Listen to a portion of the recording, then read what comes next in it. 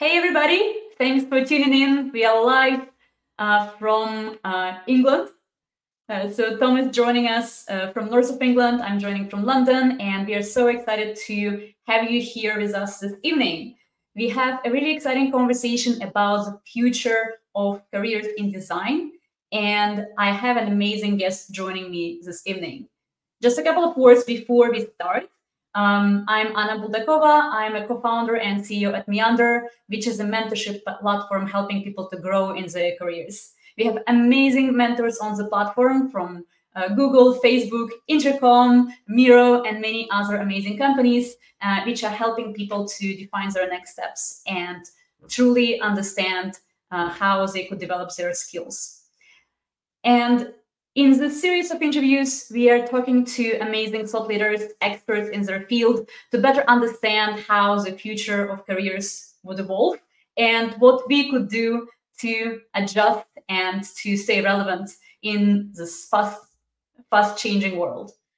So today we are focusing on the future of careers in design, and I'm absolutely delighted to welcome Thom Rimmer, design director at Intercom, who will actually shed some insights on the future of careers in design. So Thom led design team at Hudl, which is a sports technology market leader, and now he leads 2 business units at Intercom. So he will share a bit more about his career. But first of all, welcome, Thom. Thanks, Anna. Thanks for inviting me to chat with you today. Awesome. Great to have you.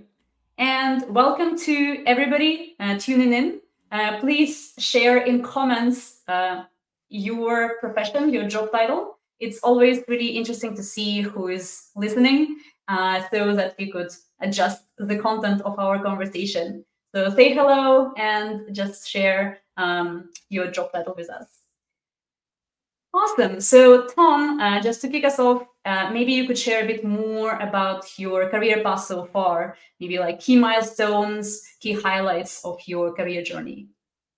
Yeah, so I'll try and give you the 30-second elevator pitch on me so far. So as you said, I currently design across 2 different business units at Intercom, and I've been here for about 15 months now. So I joined August last year. And Intercom's an AI-first customer service platform. It's used by thousands of companies around the world. Anna used to work there as well, so I'm sure I'm telling you something you know here. But it's for everything from kind of 2, 3, 4-person startups all the way through to huge organizations like Microsoft or Meta and Atlassian. And the 2 business units I work on are proactive support and our growth team. So proactive support build tools that help our customers help their customers get ahead of problems they might have. So think about things like tooltips, checklists, product tours, banners, that type of thing. And then the growth group helps prospects to evaluate Intercom and to get activated up and running with the tool, and customers to get more from the tool.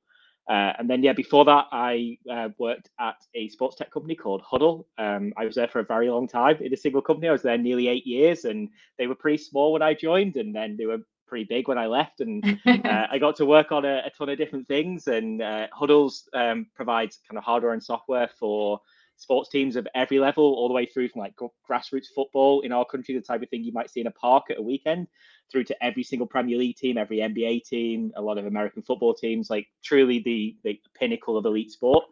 And I got to work on a lot of different things, but probably one of the biggest achievements in my career is working on bringing a new hardware and software product to market, a Hudl Focus, which is an AI-driven camera system that allowed teams of every level to get broadcast level footage and for analysis, but also to kind of like promote their team and online and provide live streaming services. And I started as an IC designer there. I joined just working on a team, and then I grew through to being a manager and a leader and a director in the end. And that gave me the opportunity to grow a team from scratch and to build that team internationally. I think at one point I had a report in every time zone from the West Coast all the way to Central Europe. And so that team was like truly international. I got to hire some new disciplines as well. So we brought industrial design into the company and content design. And before that, I worked historically in agencies, and I did a degree in web and multimedia, which was kind of like quite an emerging degree back then, like 10, 15 years ago. And that was part computing, part graphic design, so like traditional design principles, but part computing. I guess the two melded together to become what you would call like UX or UI design, and built a lot of websites and a lot of email templates back then in the day. And now that's kind of given me a footing to what I do today. And I work remotely, as Anna said. I live in the north of England, about an hour north of Liverpool, and I work kind of west of Manchester. And I've worked remote for nearly 10 years. Like I Oh, wasn't wow. I wasn't a remote person A as a result of the pioneer. pandemic. Yeah, I was a pioneer. I was one of the odd people that was working at home a decade ago, and I always have, and I guess I still will travel significantly to spend time in offices with people I work with, or to be on site with customers. So I guess I'm kind of hybrid with a very long commute. But yeah, that's kind of me in a nutshell. Awesome. And just wanted to say welcome to all listeners. So I think we have a nice split between product managers and designers listening to this broadcast. And that's actually a perfect leeway to my next question. So I think right now there are a lot of conversations happening about the role of a designer, because I think many companies still think about designers as, you know, people responsible for beautiful design, for user experience. But I think there is also a shift happening where some companies are starting to think about designers more like product managers. So a lot of responsibilities are being shared with what's been historically in the realm of product managers. So for you personally, how do you define a role of a product designer? I think it's a great question. I think Brian Chesky of Airbnb recently said something like, "Design's more than a department; it's a way of thinking." And I guess I couldn't agree more with that. And design ultimately is a competitive advantage. Like great design equals great business, and to make that successful, though, design has to be a core part of the strategy and strategic thinking within a company. The role of a designer, I guess, is to bring deep understanding of the customer and to be able to show what the solution will do to transform that customer's experience and therefore transform the business in a direction. And to do that, though, they have to speak the language of the business. And historically, designers have been fairly poor at that. Like they aren't able to converse in the language that PMs are able to, or a language that would be understood by stakeholders in a business. And I think it can't go on any longer. I guess designers need to be able to get away from focusing purely on desirability. If you think of the human-centered design, like Venn diagram, you can't just focus on desirability. You've really got to stretch into viability. And I guess in counter to that, PMs can't just focus on viability. They have to stretch into desirability. And that's where the overlap begins. And I think one of the first managers I ever had at Hudl was called Kyle Murphy, and he had a phrase that everybody's a designer. And I guess at first I took that as diminishing the role of design, but I think you have to kind of go one step deeper than that. It's not meaning everybody should be in Figma crafting the interface. It's more meaning like everybody should think like a designer and have the experience like of a customer at the forefront of every decision they make. And that's not just PMs, like engineers should really think about creative problem solving and think about the experience, not just writing code that ticks off a ticket in Jira. Makes sense. What I'm hearing you saying is that a lot of designers need to think more about the business and how they affect the business. How do you feel it's affecting the expectations from designers, like in terms of skill set, in terms of behaviors? How do you see that changing? And especially with those changes in AI, like so many tools becoming available to designers, and essentially more focus on the business side.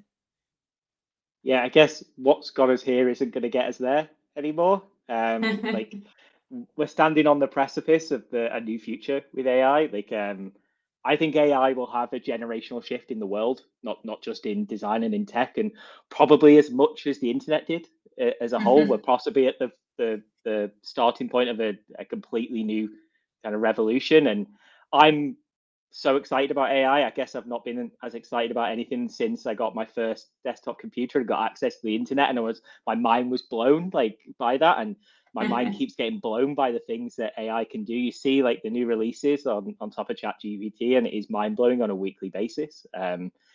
So the emergence of AI is likely going to change the role of a designer, but it's probably also going to change the role of a PM and an engineer and a researcher at the same time. But I don't think we should fear that. We need to embrace it. It's probably going to make some of the craft elements quite a lot quicker and simpler and more efficient and more accessible to other disciplines, in the same way that like Copilot for writing code is probably going to make code writing a lot more accessible for people than not just people with computer science degrees. But that will also give like designers more capacity, because they're not going to be stuck in Figma the whole time. They're not enslaved to creating these like ginormous Figma files full of every single edge case and every kind of possibility worked out.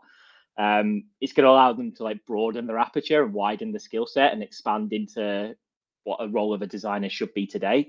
And I think it's more about kind of reskilling and extending your skills rather than kind of letting go of your skills. I don't think it's going to immediately replace a product designer. I saw a post from Jacob Nielsen at the weekend that said 19% of UX advice from AI was useless, and like over 10% was actually harmful in the end. It was actually have a negative experience. So I don't think we're totally replaced yet, but I think a designer will become irrelevant if they're not able to embrace the technology and to utilize it to become more effective in their role. That's where people will probably be left by the wayside.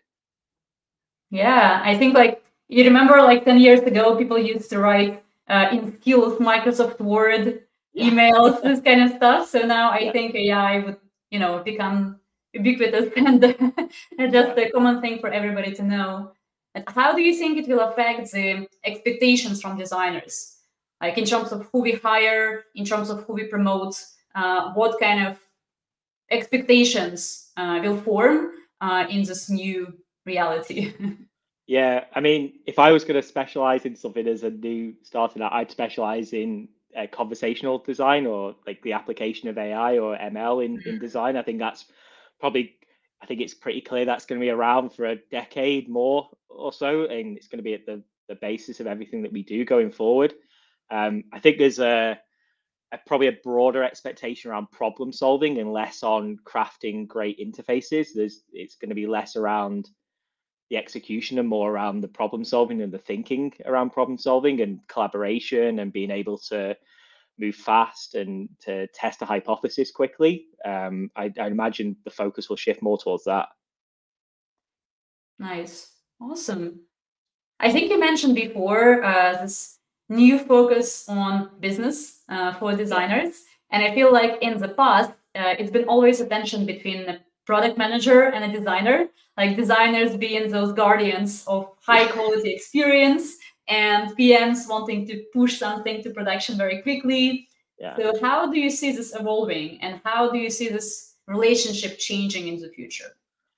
I mean, I should probably start by saying I actually love that tension.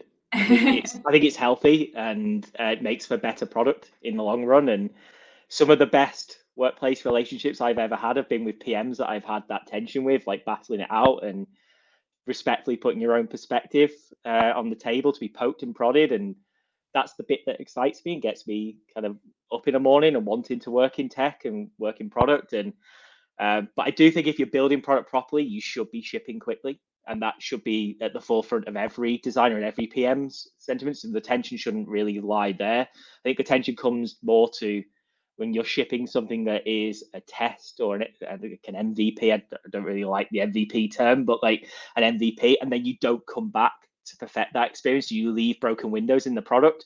I think that's where the tension comes in. But the PM and the designer have to come together to speak each other's language at that point. Like it's no longer okay for a designer to just come to the table and try and advocate for continual investment in that experience.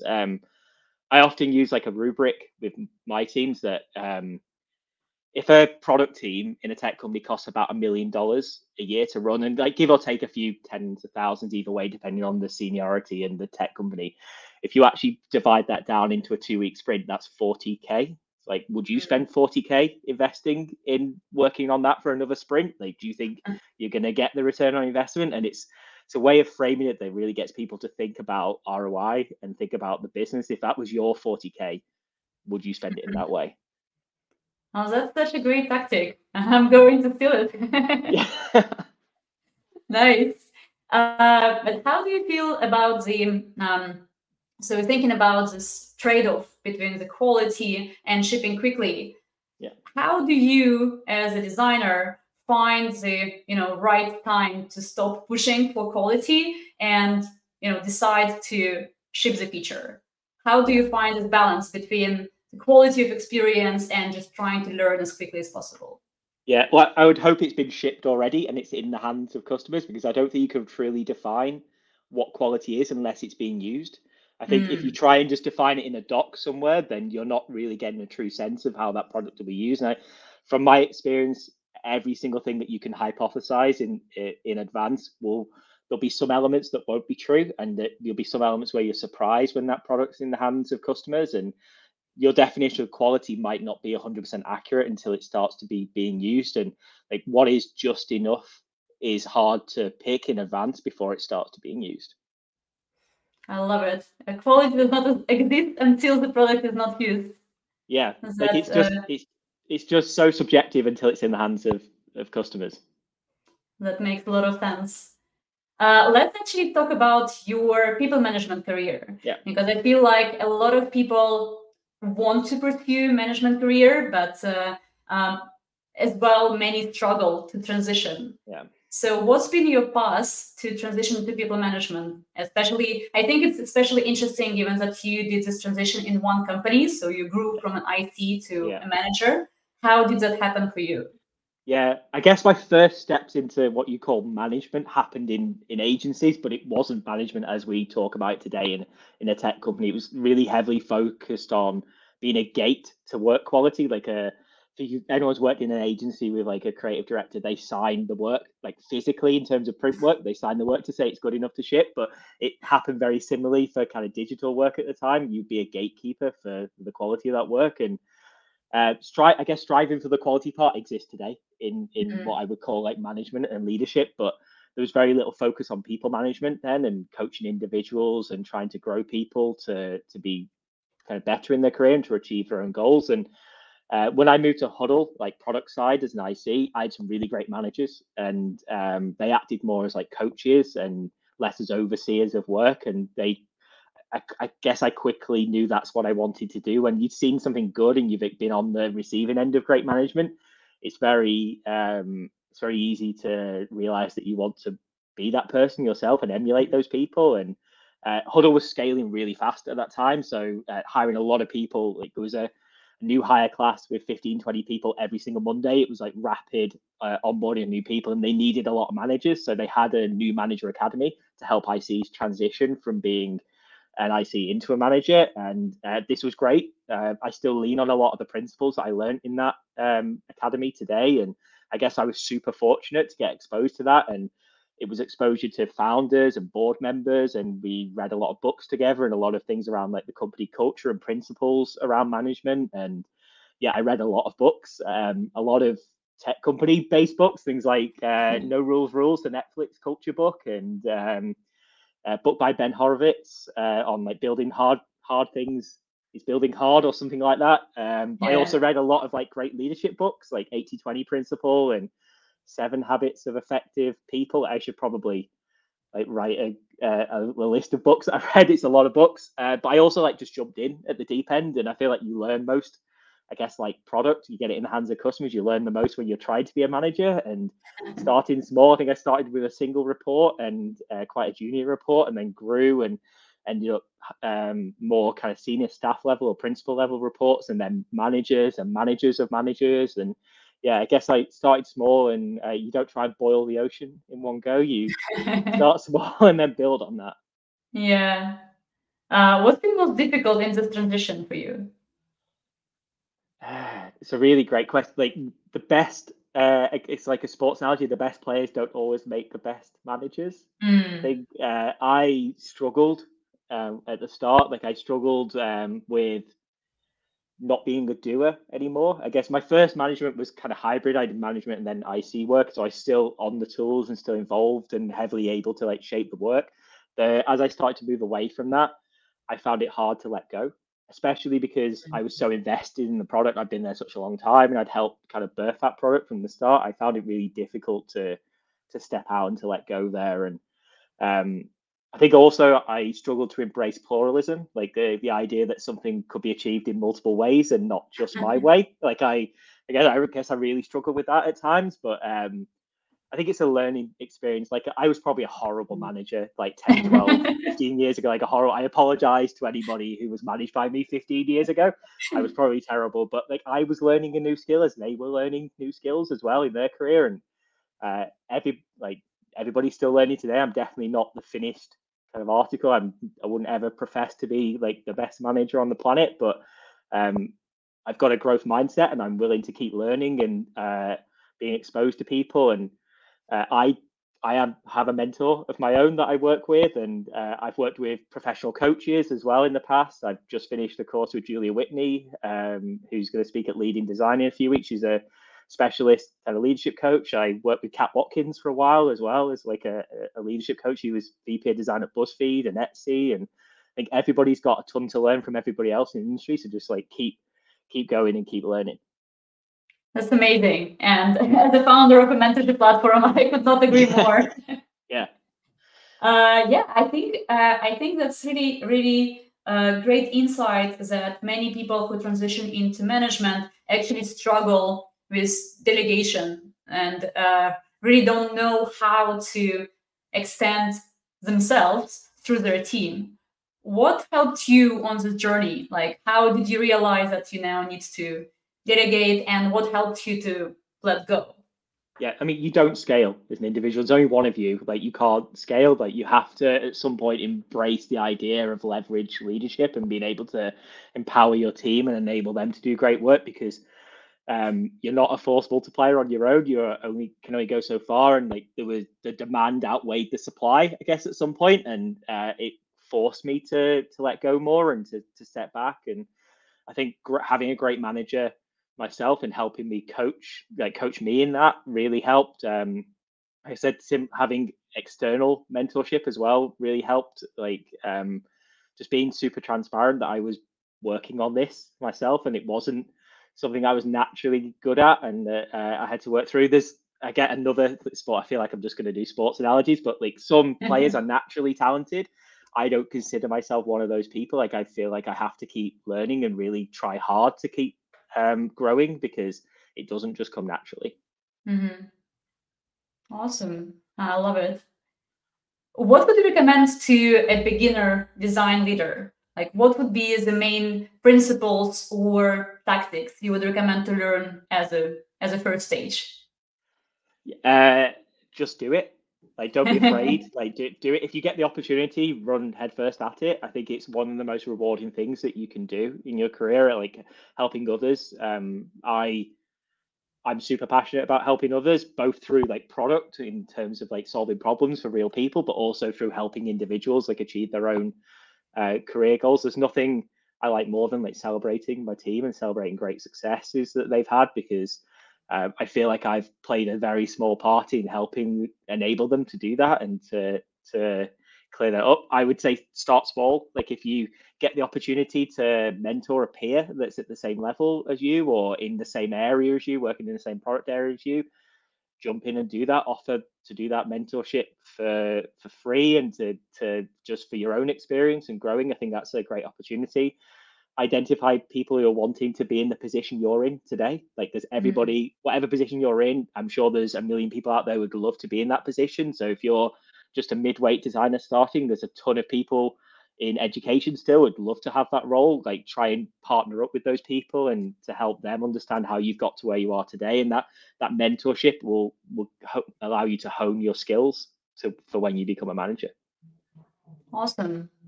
Yeah, 100% resonate with this advice.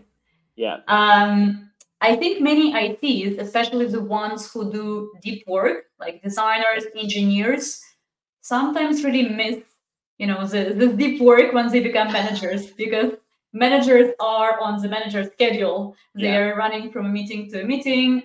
They are spending their time in conversations, and they're not doing much, the actual deep work is designs anymore. What do you recommend? What's been your experience, and what would you recommend to folks who are afraid to make this transition because they might miss, IC work?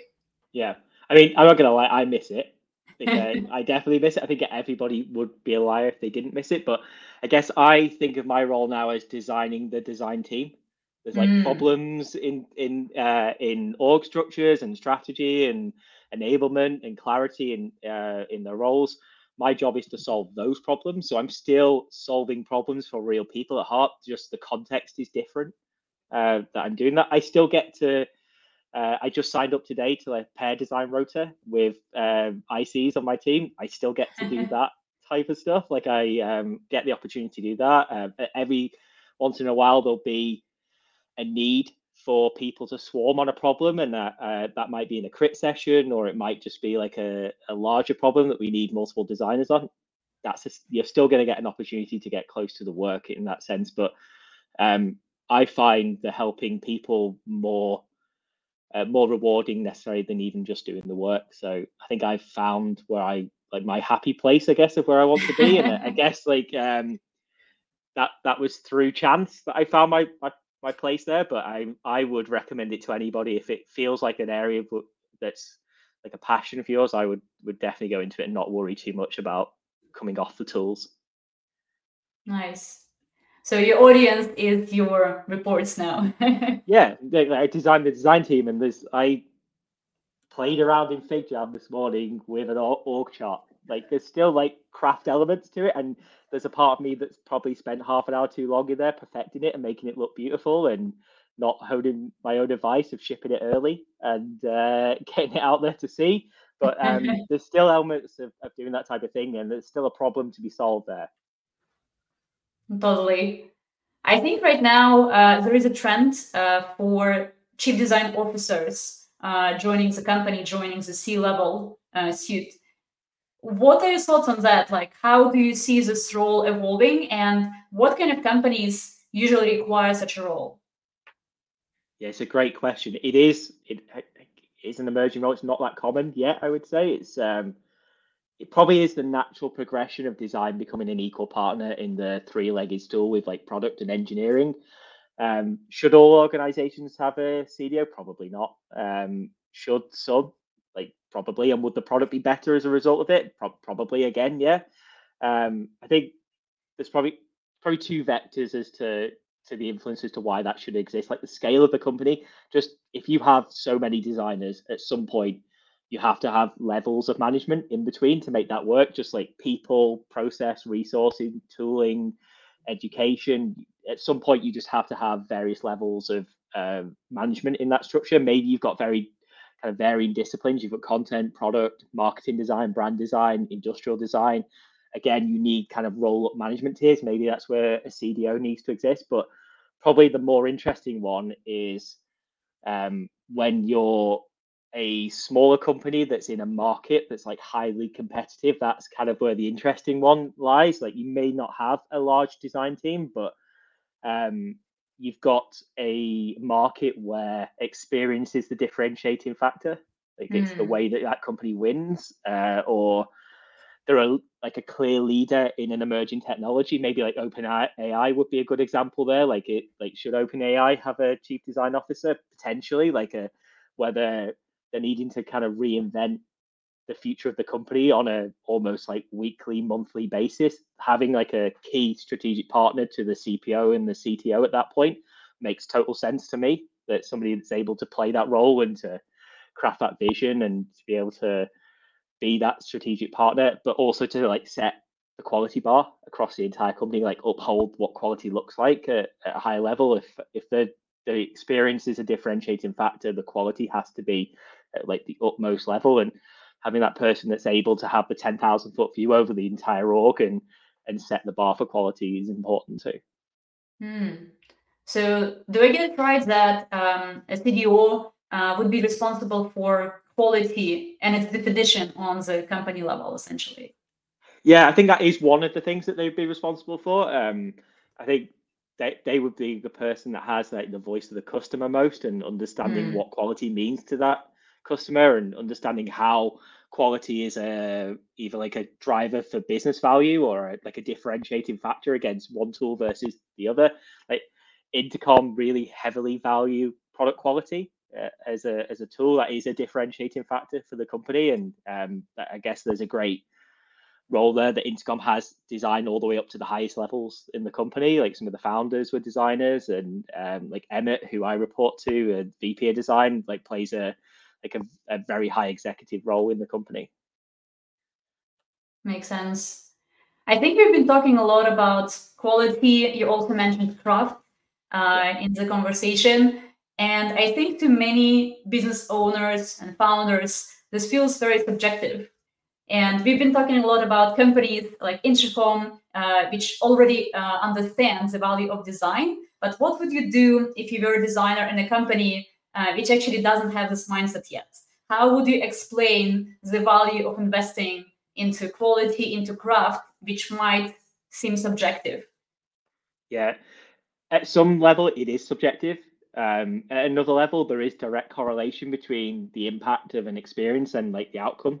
I work in a growth team. That correlation couldn't be any stronger in a growth team. You make a experience change, and then you watch for the metric to change on a 2-week, 3-week, 4-week basis, and that direct correlation is so visceral for people to see, and that gets a lot of designers excited. I think finding a way to have direct connection between the work that you're doing and then the metrics that you've driven that are important to the business is the way to advocate for more investment in the work that you're doing. You've got to, I guess, have a win sheet of things that you've done in the past that have really impacted metrics that those stakeholders care about, because that's part of the designer showing up and talking the language of the business. If you just beat the drum that, oh, we need to invest in this, we need a design system, what's the design system we're going to do? There's two levers in business, right? Like you either sell more product or you make it cheaper to make product. Like the design system is probably going to make it cheaper to make product because it's a one-to-many relationship. For you design one thing, you're able to use it in many places. So to connect the dots together, like, and talk in the language of the business, like you want to invest in a design system because you want to make the design team more efficient. And this is a hypothesis around what that efficiency could look like and what the savings look like. You've got to be able to talk the language.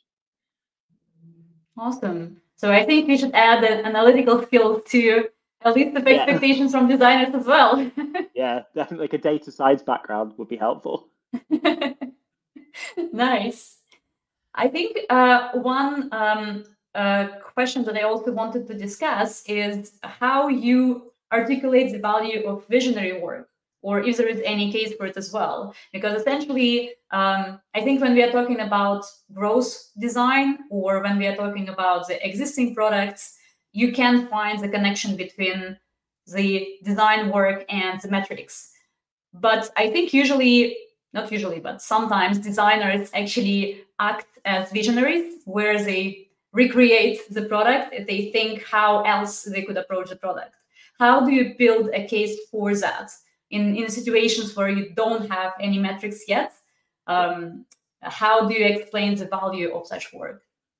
Yeah, I think a vision defines the future state. Like it defines what success looks like for the business. So it can hypothesize on metrics that it thinks it will move for the business, or markets it's able to attain or approach at that point. Like I think the value is, it's very much like dependent on the moment in time that you're in. Like do you think there's like a great opportunity to change have a big step change in the way that the product is delivered to customers, or a big step change in the market? Is there a technology change? I think like AI was a big opportunity for Intercom to really think about like a vision for the future of what an AI centric customer support platform looks like. I think that's a mode where you're not necessarily going to have real tangible metrics that you think that will drive, but you know there's an opportunity in the market to change the face of that market altogether. And I think that's a great moment in time for a vision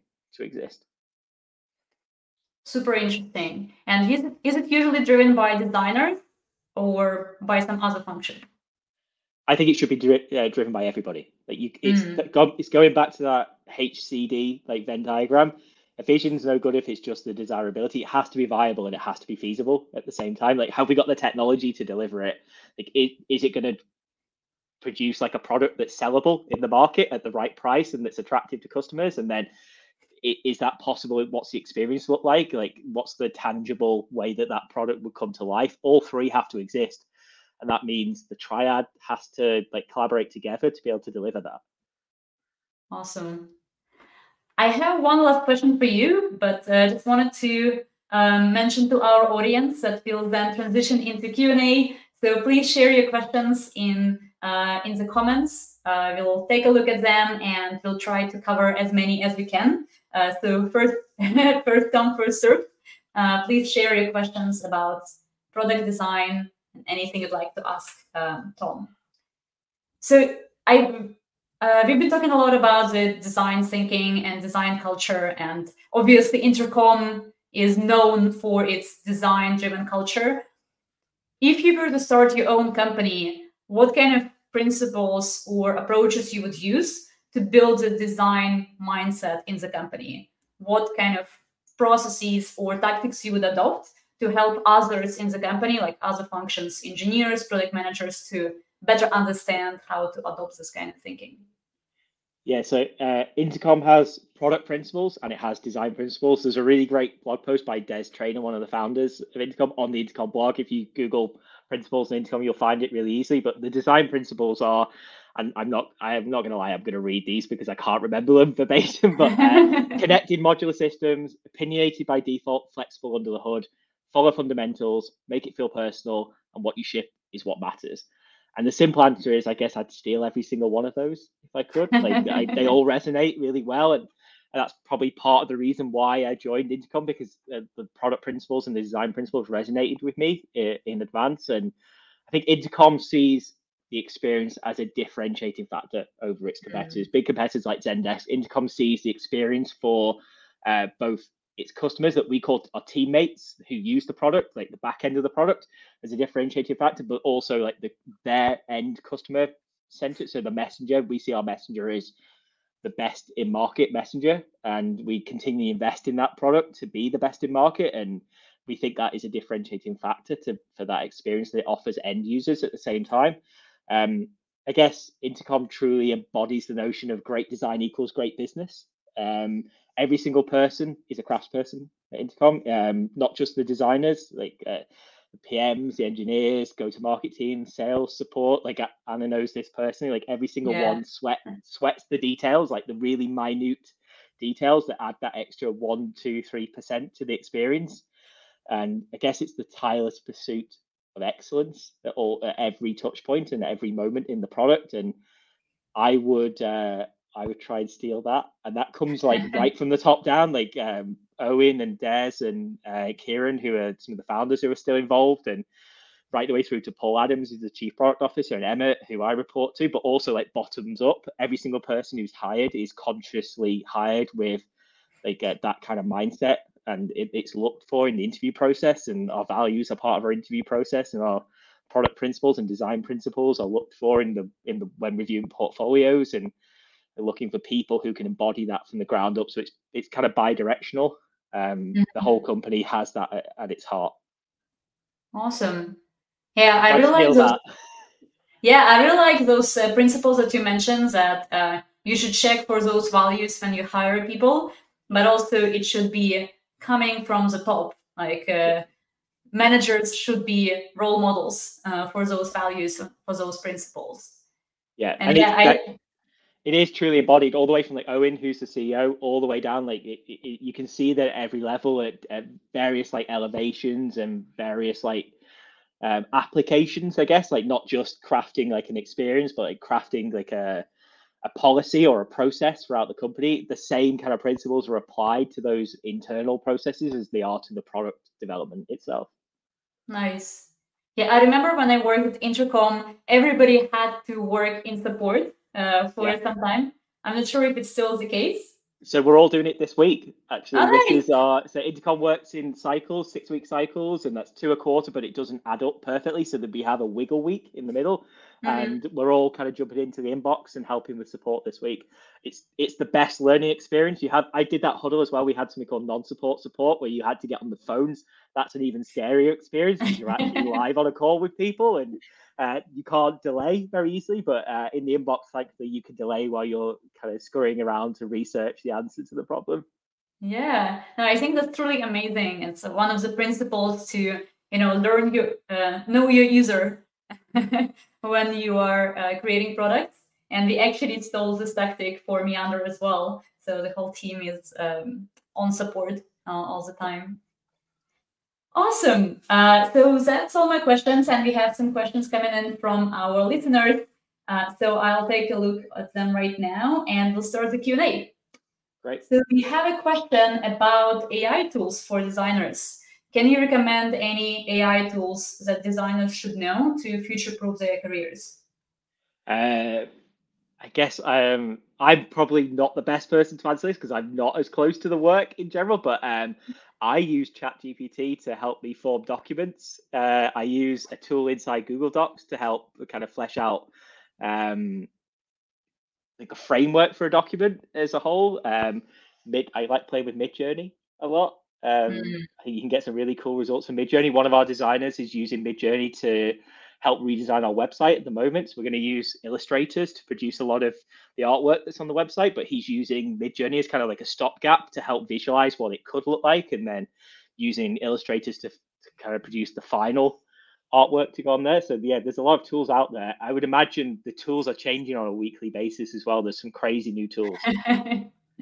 That is true. I feel like every day on Product Hunt, you would see a lot Just of new something AI new. tools. Yeah.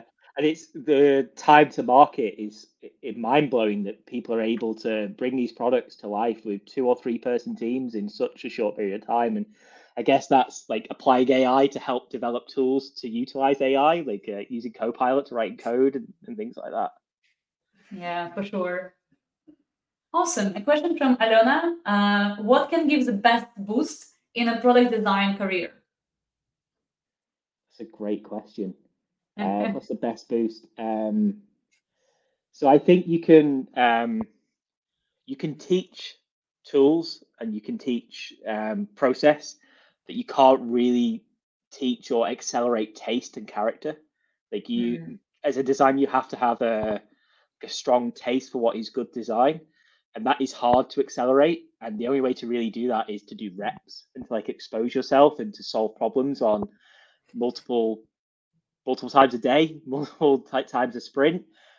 So I would say the accelerating factor is to just expose yourself to product and to think about re-envisaging certain products. Like I used to do things like redesign Spotify and Wikipedia and things like that in the past because it helped me go through the process so many times in so many different use cases. I also I highly recommend to anybody to work in an agency. I feel like every designer should work in an agency at some point in their career. It's a very humbling experience because you have to pitch and sell your work on a day-to-day basis, but you also get those reps so fast. You get to work on 100 different industries and like 100 different products within a year, and it's just a great exposure to that rapid kind of firing through of the process. Yeah, for sure. A question from Daria. Could you shed some light on establishing a design culture within a team, especially where to begin when laying the foundation in a startup setting? Yeah. So I think the basis of a design culture is vulnerability. There is no design culture if everybody's off working in their own design cave. And the first thing to tackle is to build a sense of connection and vulnerability amongst people to be able to work out in the open, to share work often and early, to share work when it's super scrappy and it's not very well thought through, and to be able to ask for help when you need help early on.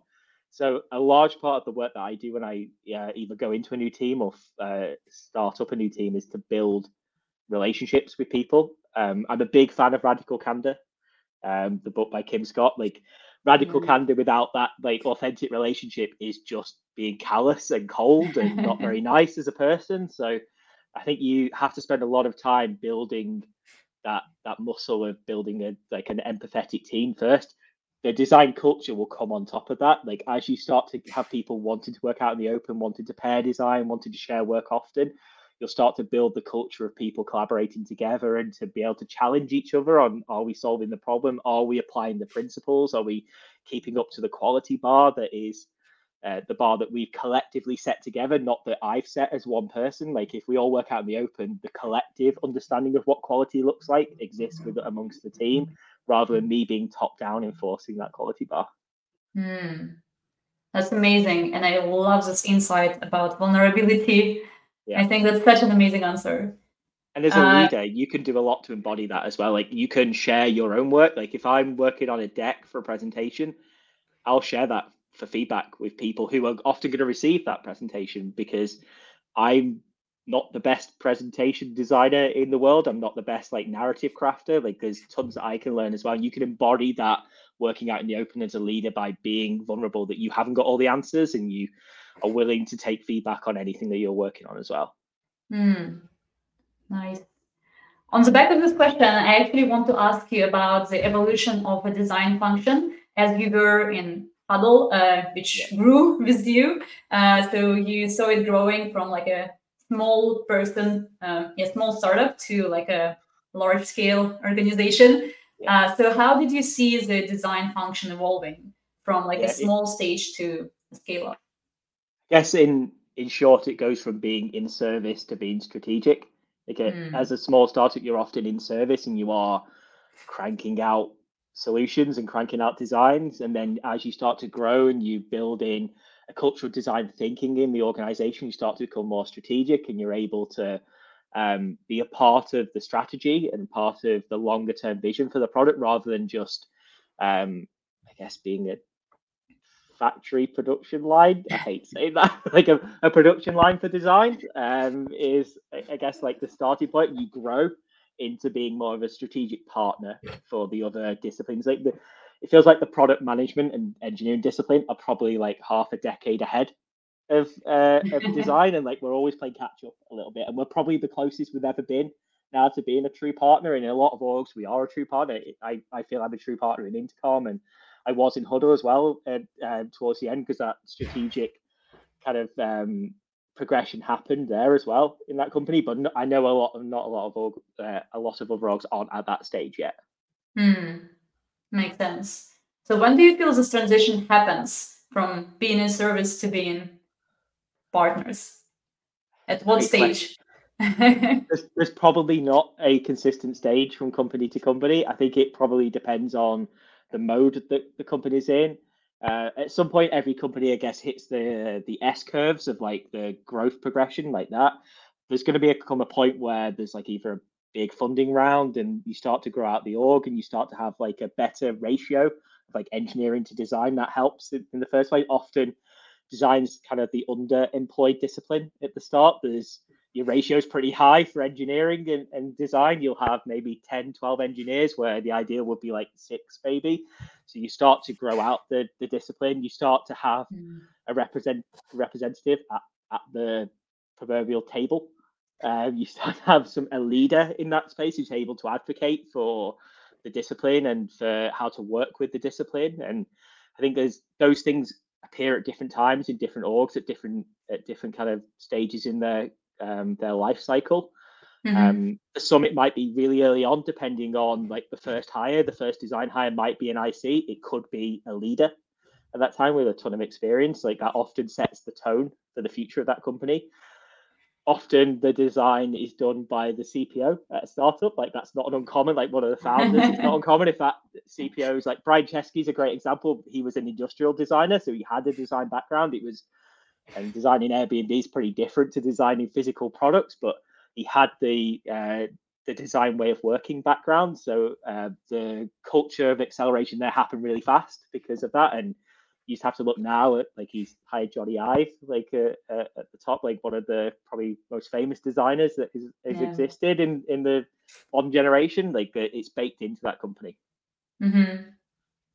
Totally. Oh, I love this question. What makes the difference between a good designer and the best designer? That's a really great question. I look for learn it alls, not know it alls when I'm hiring. I think the best designer is very aware that they need to keep growing, and that if you think that you've made it and you're a great designer, you're probably a year out of date already. If you know that you need to keep learning, like look at what we talked about tonight about the speed that our industry is changing and the speed that the tools are changing, the emergence of new tools, and the amount that you just need to consume and continue to bake into your process. I think the best designer is the person that knows they're nowhere near finished. Nice. Yeah, I love it. What actually keeps you on your toes? What helps you to keep growing? I've got a real passion for helping people. I think that's Hmm. first and foremost. Like I do things outside of work as well that's helping people, but I want to solve product for people and I want to help people grow their career. I guess what's keeping me on my toes, the fact that the industry is changing so much. There's every single year there's tens of thousands, hundreds of thousands of new people flowing into industry. Maybe not in the last year or so with the kind of downturn in tech, but on an upward cycle, there's tons of new people to learn from, but also to I guess to know that they're going to grow into your role at some point, and you want to grow the next kind of leader. You should always be looking to replace yourself. I guess that's what keeps me on my toes and keeps me going. Awesome. We have another question from Victoria. How do you foster a collaborative environment within your team?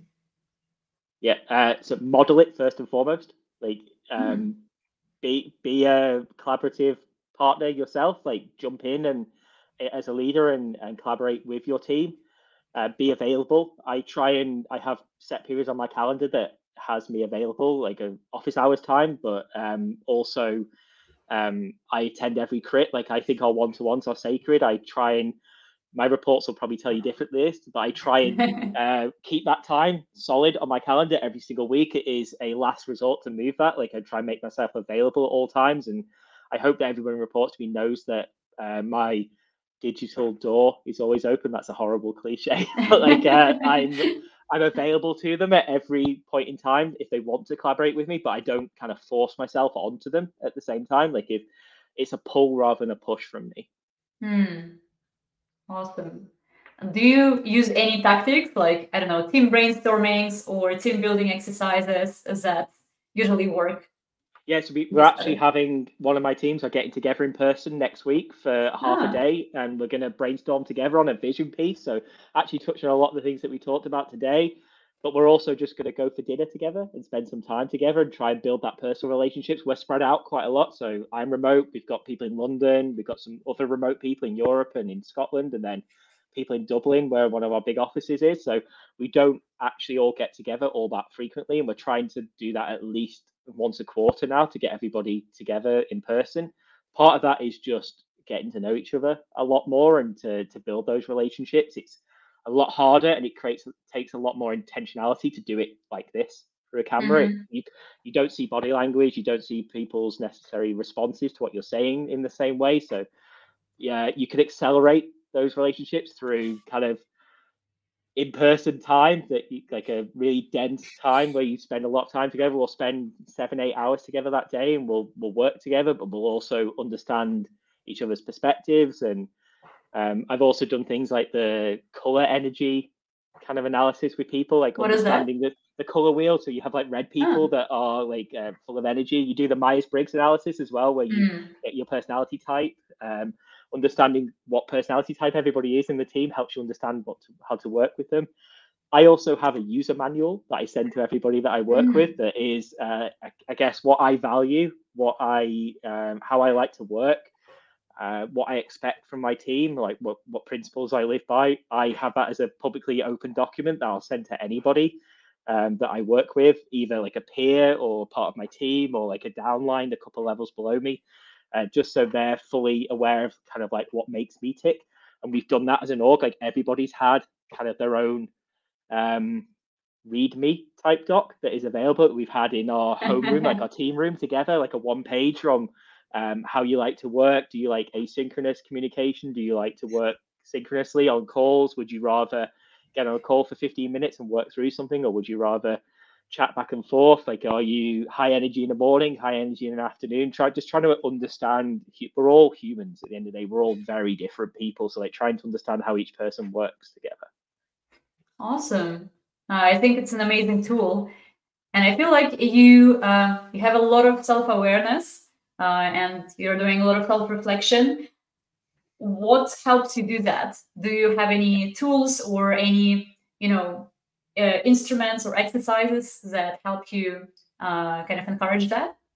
Yeah, so I think I said at the start of this, I work with a woman called Julia Whitney, who's a leadership coach.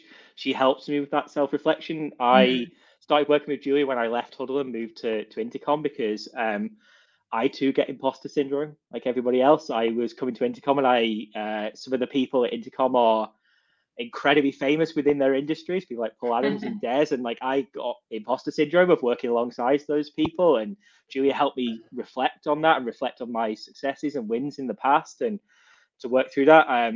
My previous manager at Hudl, Kelsey, was a great advocate. I'm still really close with her, and she helped me reflect as well on where I've had success and where I can grow. I think everybody should have like my wife calls it my work therapist. Like we should all have our own person that we work with that's got an objective point of view. I guess less Mm. subjective. They're not necessarily involved in the day to day, but they're able to kind of draw you out and give you an objective impression of how you're doing and where you could grow and how you could reflect better on the impact that you're having for your team. Yeah, I guess awesome. Leander's a great place to find that person. Yeah, and Tom is the mentor, Yeah, Leander I as am. well. Yeah. You can reach out if you need this objective outside you as well. So we have a question about the books that help you in your work, but maybe you could just create a list and you could share it after the broadcast. So let's 100%. just wrap it up on this question from Alona on the most important soft skills. So what are the most important soft skills that a product designer should invest into? Verbal and written communication. That hybrid world means that we aren't going to spend as much time together. So invest in the way that you communicate, being able to document your work and your thinking. I think we invest at Intercom heavily in Loom. Like we have a lot of Loom videos that go back and forth because we have people in different time zones, but it also helps you convey more than just the words on a page, I think, to people, or the frames in a Figma file. Having a Loom as commentary on top of that really helps. But to do that, you have to be a really strong communicator to be able to hone your narrative. I would say relationship building is another great soft skill. Like you should invest a ton of time up front in building relationships whenever you start to work with anybody new, whether that be like an engineer on your team or like a new design partner. You really need to invest in that relationship building. Amazing. Thank you so much for your amazing insights. We already received some thanks from the audience. So if you have some insights from this conversation, please share in comments. And we'll also share a link to Tom's profile on Meander and also the list of books that he will share with us. I will do that list. Yeah, thank you so much for tuning in today and asking those great questions. And of course, thank you, Tom, for your wisdom and for your insights. Thanks, Anna. See I you appreciate it. at the next interview. Thank you so much. Have a great evening.